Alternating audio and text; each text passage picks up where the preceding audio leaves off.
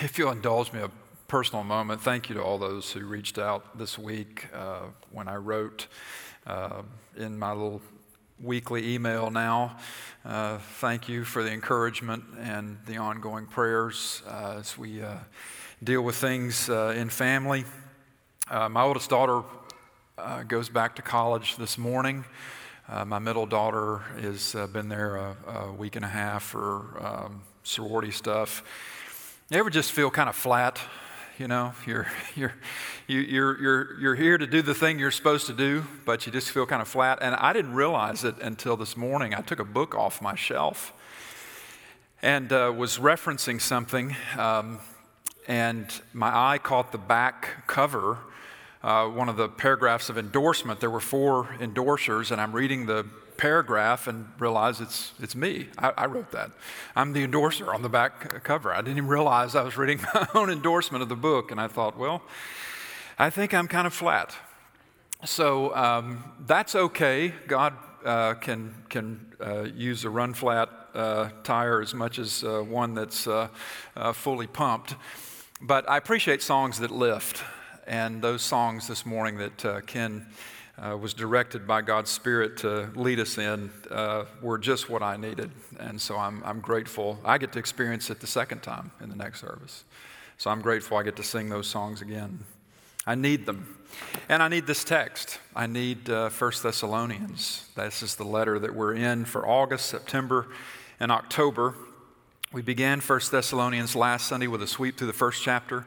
We come back now to the second chapter. So let me read you 1 Thessalonians chapter 1 in its entirety. It's just 10 verses, and then we'll move into the message. 1 Thessalonians chapter 1, verse 1, Paul, Silvanus, and Timothy, to the church of the Thessalonians, in God the Father and the Lord Jesus Christ, grace to you and peace. We give thanks to God always for all of you, constantly mentioning you in our prayers, remembering before our God and Father your work of faith and labor of love and steadfastness of hope in our Lord Jesus Christ. We're going to take those 3 phrases today and build the message around work of faith, labor of love, steadfastness of hope. That's what's coming. For we know, verse 4, we know, brothers, loved by God, that He has chosen you, because our gospel came to you not only in word, but also in power and in the Holy Spirit and with full conviction. You know what kind of men we proved to be among you for your sake. And you became imitators of us and of the Lord, for you received the word in much affliction with the joy of the Holy Spirit, so that you became an example to all the believers in Macedonia and in Achaia, the surrounding areas. For not only has the word of the Lord sounded forth from you in Macedonia and Achaia, your faith in God has gone forth everywhere, so that we need not say anything. For they themselves report concerning us the kind of reception we had among you, and how you turned to God from idols to serve the living and true God and to wait for His Son from heaven, whom He raised from the dead, Jesus, who delivers us from the wrath to come. This is God's word. Now, our first pass through this chapter last Sunday, I gave us a continuum just to try to help us think of credibility, which is our theme for looking at 1 Thessalonians. What is credible confession? What is credible witness? Today, second sweep through the same chapter, I want to clear up what might have been a misunderstanding from last week. Last week, it may have sounded to some like I was endorsing mediocrity because I put incredible on an extreme end of the continuum that I introduced you to last week. And people say, well, I thought we were supposed to be excellent in our faith. I thought we were supposed to try to give our all to Jesus. And I wasn't saying we aren't supposed to do that. Incredible on this continuum here is about missing the relevance of the gospel ongoing. The gospel believed is not just that you believe it just to get in the door. You believe it ongoing. The relevance of the gospel ongoing. I said last week that the gospel is only relevant to people who've known pain. Think about it. The gospel is only relevant to people who've known disruption, to people who know failure. The gospel is only really relevant to people who know what a mess they could make of things and maybe already have made of things. And we know this about ourselves still after meeting Jesus. J.I. Packer, who just spent his first month in heaven, years ago wrote these words. I've come back to them probably for the last 30 years since I discovered them that long ago. Here's his sentence. Holy people glory not in their holiness, but in Christ's cross. For the holiest saint is never more than a justified sinner and never sees himself any other way. Holy people glory not in their holiness, but in Christ's cross, because the holiest person is never more than a justified sinner and never sees themselves any other way. What's meant by incredible then, when we're looking at this on a continuum, is any way we see ourselves as something other than justified sinners. Pride overtakes when we do, or it seeps in. We sit in judgment of the broken and those who struggle. These believers in ancient Thessalonica were not incredible. I don't want to put them in that light. Nor were they discredited. They're being examples, see verse 7, so that you became an example to all the believers in Macedonia and Achaia. That doesn't require being a cut above. That doesn't require being a super Christian. We, I think, have that idea. If I'm going to be an example, that means everything's got to be perfect and just so, and it doesn't. Anybody can be faithful when all is well. They were faithful in affliction. That's the word we're given in verse 6. And we'll unpack that word as we go through 1 Thessalonians because it's a part of the drivetrain of the message of the letter. They were faithful in affliction. So I gave you a continuum last week. I think it's up on the screen, the credibility continuum. Credible faith, hope, and love. That's what the letter is really about. Incredible is one extreme. Discredited is another. I gave you this continuum as just sort of a pictorial way to picture the message of the book. Incredible on one pole, and then the other pole is discrediting ourselves. And you realize we do this not just by hypocrisy, but also by not resiliently weathering trouble. The disappointment that we create for those on the outside looking in when we don't weather trouble. You know, we think that, well, we're discredited by hypocrisy and my creed and conduct don't match up and I've got these inconsistencies, and that's part of it, yes, in the discrediting side. But fair weather faithfulness is discrediting. Remember Jesus' words? Some of his toughest words are, love your enemies and pray for those who persecute you. And he connected that to faithfulness to him, that faithfulness to him means loving our enemies, praying for those who persecute us. That's so counterintuitive. It seems practically impossible to do. That's so high shelf that no one can reach it. And without a Holy Spirit involved, Holy Spirit is mentioned in verses 5 and 6, it is impossible to do. But you know, nobody actually expects us to do that. Nobody actually expects us to love our enemies and pray for those who persecute us. Everyone expects Christians to be as vindictive and self-justifying as anyone else because they've seen us be. They don't expect that we'd be really different. Why did Jesus tell us, love your enemies and pray for those who persecute you? Just using his words as an example here.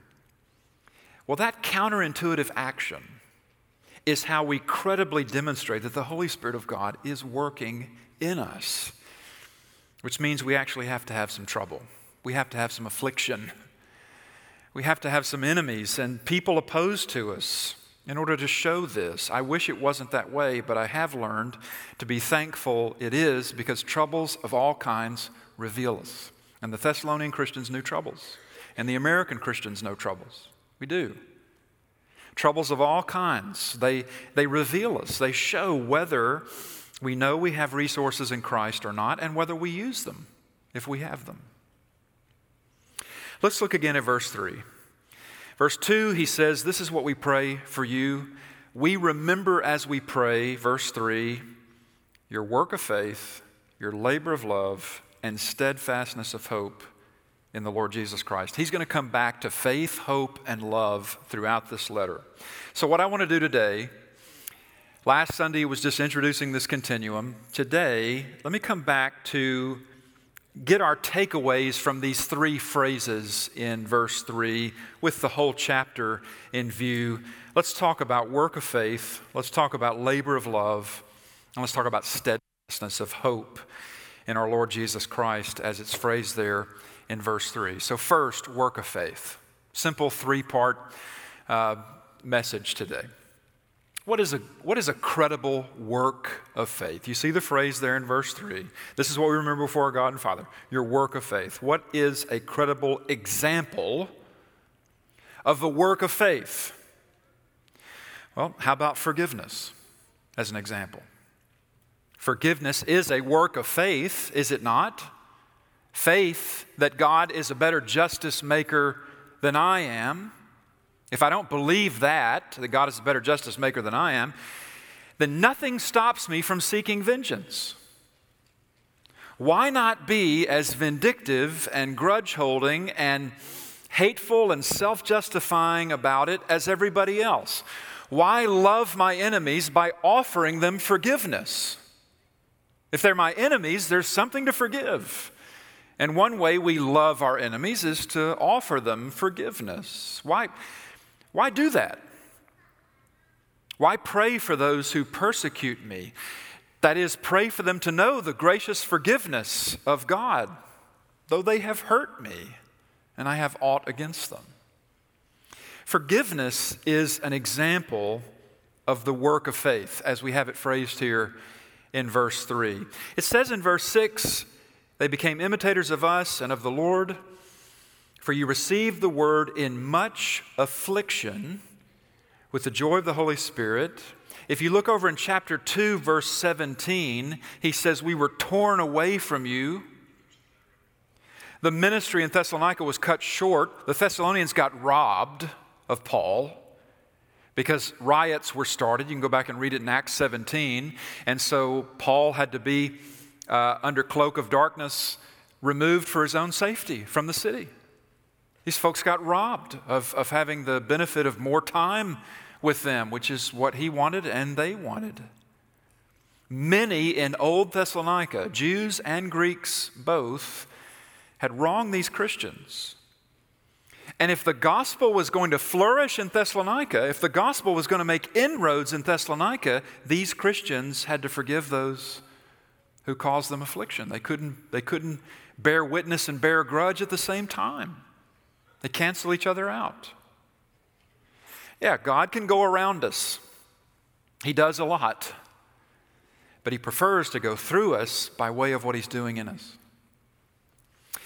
You know, we presently live in a culture that will crave forgiveness if it doesn't already. The mobs, online and in person, the mobs that shame people for their sins are anything but forgiving. Have you noticed the heavy moralism of our particular cultural context? If you're guilty, or just perceived to be guilty, of something that call-out culture, cancel culture condemns, you're toast. You don't have any hope of any kind of resurrection. You're not going to get your reputation rehabilitated. It's over for you. To be vilified by graceless, moralistic self-righteousness is the worst kind of vilification because it cuts off from forgiveness. It says, well, he or she doesn't deserve it, which totally misses the point of forgiveness as God practices it. And we do too. Look again, verse 6. You became imitators of us and of the Lord. You didn't just do it our way, Paul says. You did it God's way too. You learned from Him through us. And through the indwelling Holy Spirit, continuing to teach you the things of Jesus. That's His role in our lives. There's a movie called Calvary. It's about an Irish priest played by Brendan Gleeson. And in this movie, it's a very difficult community. It touches on some of the abuse scandals in the Catholic Church and how it came into this particular Irish community. And Brendan Gleeson plays a priest who is haggard and tired of dealing with the sins of that particular community. And there's a moment in the film where he's talking with his daughter on the phone, and he says, there is so much talk of sin around here, but nothing of forgiveness. And his words to her is, I think forgiveness has been highly underrated. You know why that is? It's because it's a lot easier to keep people tied to their sins. After 1 Thessalonians, I'm going to enter a very controversial subject in our circles. I'm going to talk about a short series on biblical justice, biblical social justice.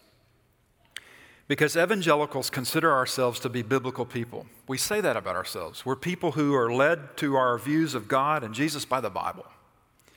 And yet, we miss just how much the Bible has to say about doing justly, and how close this reality is to the very heart of God.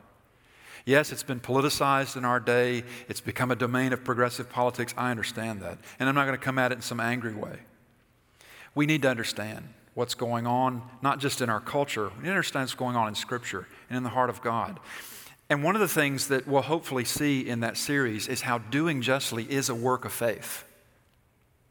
And I hope we also see that God never addresses justice without also addressing reconciliation, because reconciliation is what justice is for. Walking away from one another is not for Christians an option.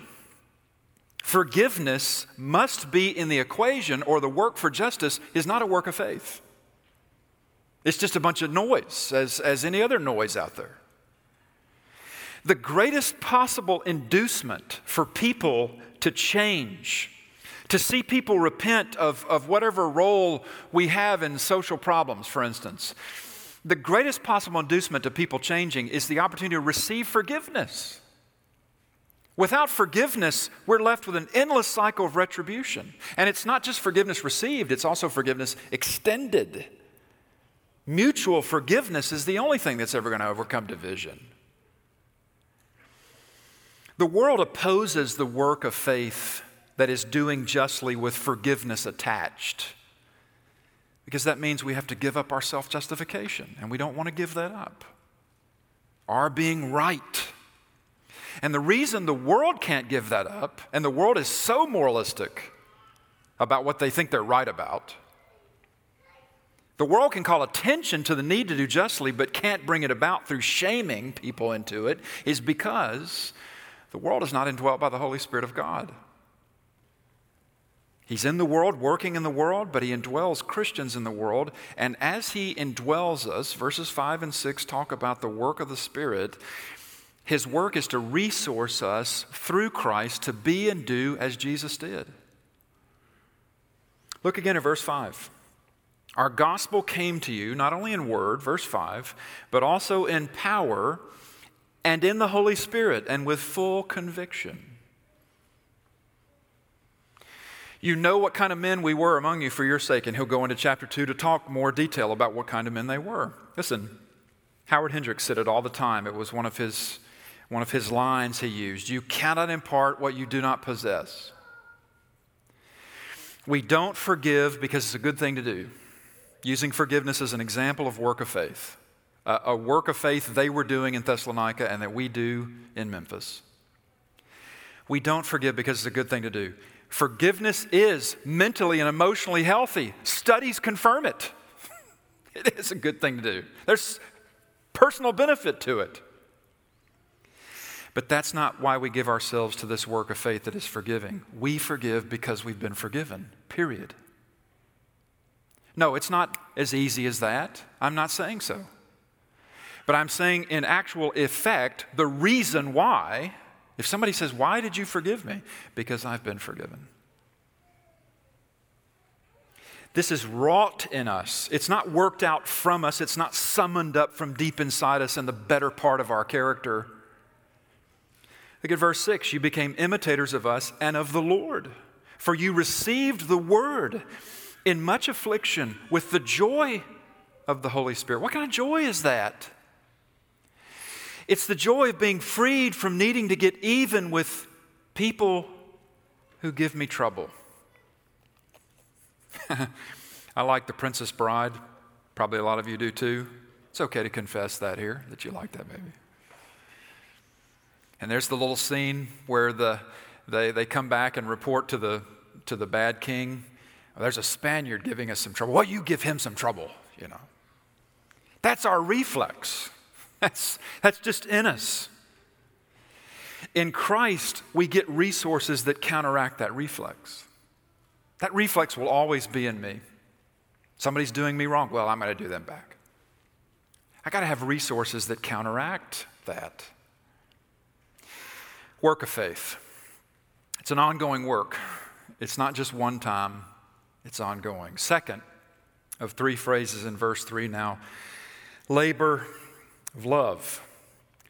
Look at verse 3. Remembering before our God and Father your work of faith and your labor of love. Now again, let me invoke Jesus here, his phrase, love your enemies, because this, as an example, it sort of takes it out to the most intensified expression of this. Why is invoking Jesus' words to love our enemies, why is that particularly apropos for this letter? Because old Thessalonica was not an easy place to be a Christian. People in that city, from the magistrates on down to your next door neighbor, made themselves your enemy when you didn't worship the emperor, which the Christians didn't. Even though the very coinage they used said, Caesar is God, so is his son Augustus. The money claimed the divinity of the emperor. And Thessalonica had the goddess Roma, and they had other gods and goddesses from Mount Olympus, some 60 miles to the southwest, visible on a clear day. And if you were not worshiping those gods, you were hurting the economy. If you knew somebody in your neighborhood was hurting the economy, how would you feel about them? Hurting your bottom line. If you thought that plagues and pandemics come about because somebody made the gods angry, and you point the finger at the Christians, that's what happened back in ancient times. The reason my kid is sick is because you don't go to Roma's temple, and you've upset her. You've got to get a sense of the kind of scorn and shaming that was the daily experience of Christians in a very difficult place to live. And so he says to them, your labor of love. And you think about, love your enemies. That's what they were doing. Look at how that's phrased. Labor of love. The wording is intentional. Some translations, toil. When you think of toil, you think of hard work. It's no labor to love the people who love you back. It's no labor to love the people who are just like you. When he tells them that they are laboring at love, it's loving those who were very much unlike them, loving those who even hated them. Are you saying I'm supposed to feel warm affection for them? No, that's not what love is. Love certainly involves feelings, but at its core, love involves choices. John Perkins is now 90 years old. John Perkins is a civil rights icon, wrote a book. His story is called A Quiet Revolution. I've had the pleasure of meeting him on a couple of occasions. In his book, A Quiet Revolution, he describes the night that he was beaten nearly to death in a jail in Brandon, Mississippi. This is back in the 60s. He participated in a nonviolent civil rights march. We all know what was going on in the 60s. But this is how John Perkins, a man God has greatly used, writes about that experience. His words, "During my night in the jail at Brandon, God began something new in my life. In the midst of the crowded, noisy jailhouse, between the stomping and the blackjacking that we received, between the moments when one of the patrolmen put his pistol to my head and pulled the trigger, click, And when another later took a fork and bent the two middle prongs down and pushed the other two up my nose until blood came out. Between the reality and the insanity, between the consciousness and the unconsciousness that would sweep across my dizzy mind, between my terror and my unwillingness to break down, between my pain and my fear, in those little snatches of thought, when in some miraculous way I could be at once the spectacle and the spectator, God pushed me past hatred. Just for a little while, moments at a time. How could I hate when there was so much to pity? How could I hate people I suddenly did not recognize, who had somehow moved past the outer limits of what it means to be humane? But I don't think it was just the pity or the deep sickness I saw that pushed me past hatred. It was also the fact that I recognized my own brokenness. The Brandon experience just might have been God's way of bringing me to the place where He could expand His love in me and extend my calling to white people as well as to black people. I believe that it was in my own broken state that the depth of the sickness in those men struck home to me, and the fact that I was like them at heart, totally depraved. I had evidence before me and in myself that every human being is depraved. There's something built into all of us that makes us want to be superior. It's a spiritual problem, black or white. We all need to be born again. There's how John Perkins gave himself to this labor, and still does, now into his 90s. How will you? How will we? How will we give ourselves to this effort, to this labor? The only way I know is by the Holy Spirit drilling down into you and to me that we got in on God's love when we were yet His enemies.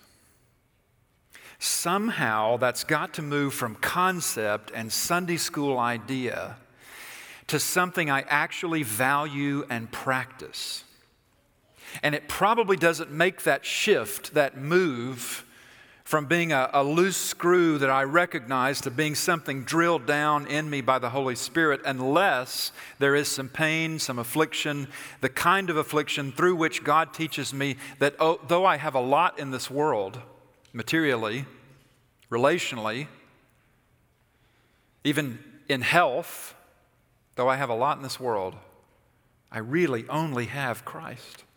Because I can lose my health, I can lose my creature comforts and my relationships, I can lose my means and my ends, I can. But I cannot lose what God has freely given me in Jesus Christ. He says in verse 8 that the word of the Lord sounded forth from them, that their reputation preceded them as credible Christians. They had credible faith, credible love, credible hope. Why? Why were these Christians the kind of people you could get close to? They weren't super Christians. You could access them. You could access them, and yet when you did, you wanted more of Christ for being around them. You weren't so amazed by them as you were amazed by their experience of God in their midst. They weren't just willing to work in faith. They were laboring in love, at love, which we may not get a return on. You realize that. We're told to love. We're not told we'll be loved back. Only God loves unconditionally. Contrary to Florida Georgia Line, the country band, not God, your mama, and me. Okay. Only God. In every other love, conditions apply. And you may not be loved back by neighbors or by brothers, but we give ourselves to the labor anyway. You know what I'm finding at 51 in my experience of God and my experience of life, and they're not one and the same? God is not life. I can curse life all I want to, but I don't curse God. God is over life. He's the giver of life. He's the blesser of life. But you know what I'm finding is that a lot of this is just do it anyway. Just do it anyway. I don't feel like it. Just do it anyway. It's not the Nike slogan, warmed over and Christianized. It's just do it anyway. Because as you do, you're not looking for certain feelings or even certain things to happen, though that's nice when it does. You're looking to be close to God, as close as you can get to Him in your lifetime. We give ourselves to the labor of love anyway. It's not a labor of trying to feel a certain way about others. Look, take the feelings out of it. If you hurt me or you hurt someone I love, I won't feel good toward you. But is it possible to still want for you the goodness of God? Even to just want that for one who has caused me pain is a good start on this labor of love, the labor at love. And now third, from verse 3, the steadfastness of hope. Again, we're using verse 3 as sort of a lens on the whole chapter. Verse 3, we remember before our God and Father your work of faith, your labor of love, your steadfastness of hope in our Lord Jesus Christ. Faith, hope, and love. The steadfastness of hope. Paul's commending them for this, even though he will have to, later in the second letter, 2 Thessalonians that he sends, he'll confront some among them who were discrediting their hope. And the way they were doing it is they were thinking that the anytime reality of Jesus' return means Jesus is probably immediately coming back, and so we better look busy for God. We need to quit our jobs. The church will take care of us, and we'll just spend our time looking for His return. Now, there are hints of that in 1 Thessalonians, but again, in the end of 2 Thessalonians, if you want to read it later, end of 2 Thessalonians, there's only 3 chapters in that letter. He'll directly address this. I wonder if this phrase, steadfastness of hope, strikes you as maybe also counterintuitive. Like I was saying earlier about loving your enemies and praying for those who persecute you, how that's counterintuitive, directly, clearly. But what I'm getting at is we so often think and talk of hope as something we're prone to lose. I lost my hope. I'm hopeless. If hope is lost, it means I don't see any more possibility for this thing that I want. Or we talk about hoping against hope. You've heard people say, he hoped against hope. That means we cling to the slightest possibility, the merest possibility, like for college football. Will COVID be the national champ this year? Will the SEC play? Will the University of Memphis play? When you listen to the sports talk guys, and I do, I've got satellite radio in my truck, and I've got about 5 or 6 presets of sports talk. And they have for the last 2-3 weeks been endlessly discussing the possibilities. As they do, the thing that I've noticed is that there's not a one of them in which there's any steadfastness of hope, which is no criticism of them. The reason there isn't is because nobody really knows whether the risk of playing is worthwhile. Nobody really knows that. Multiple opinions, but here's what steadfastness of hope requires: knowing what's coming. Knowing what's coming. So when Paul commends steadfastness of hope, he means what Christians know right now about the Lord Jesus Christ. He says, verse 3, it's the steadfastness of hope in our Lord Jesus Christ. Our Lord Jesus Christ, for us, to the end and beyond it. What's this about? It's not about clinging to the possibility. Biblical hope is not, I'll cling to the possibility, even by my fingernails, that maybe I hope this is all true. Emergency flare prayers going up. I hope it's all true. Jesus might be who he said he was. Might be who the apostles say. Maybe it's all true. I hope so. I hope it is. It's not that. It's not clinging to it. Rather, it's confidence. Not arrogance. Steadfastness of hope in experience is confidence that what I know about the Lord Jesus Christ, knowing it from Scripture and the experience of the indwelling Holy Spirit of God, I can put all my weight on what can be known of Jesus. I can tie my life to Him, that He is as just and merciful, that He is as compassionate and clear-eyed, He is as gracious and full of truth as I've heard about Him. If I cling to a mere possibility, I hold open the chance that I'll be disappointed in the object of my hope. Steadfastness of hope, by contrast, knows the object of my hope will not disappoint. Church will disappoint. Christian culture will disappoint.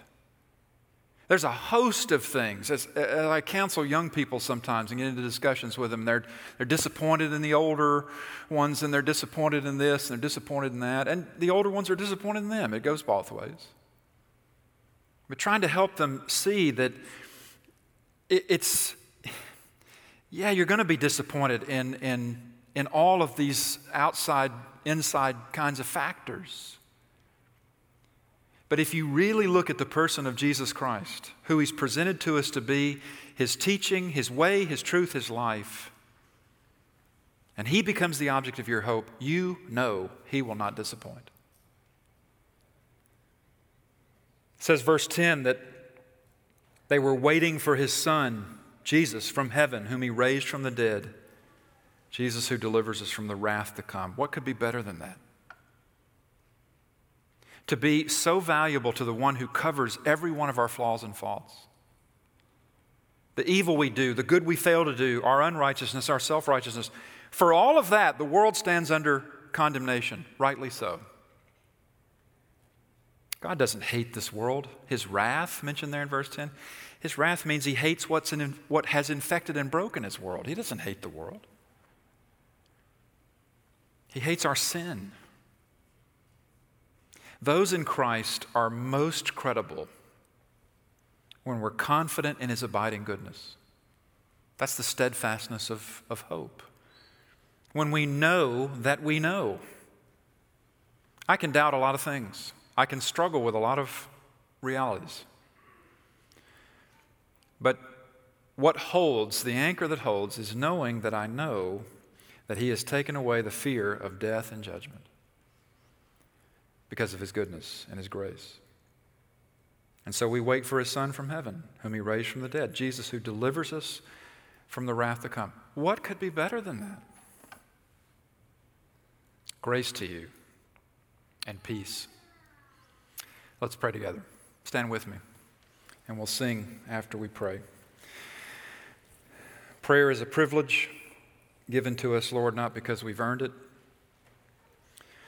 It's access to you in all your mercy and all your power. And we can bring anything to you. Lord, we have so much to bring to you. Things of the world, things of our own lives, character, qualities we want to grow in, things that we need to repent of, change course, change direction, attitudes, actions we carry that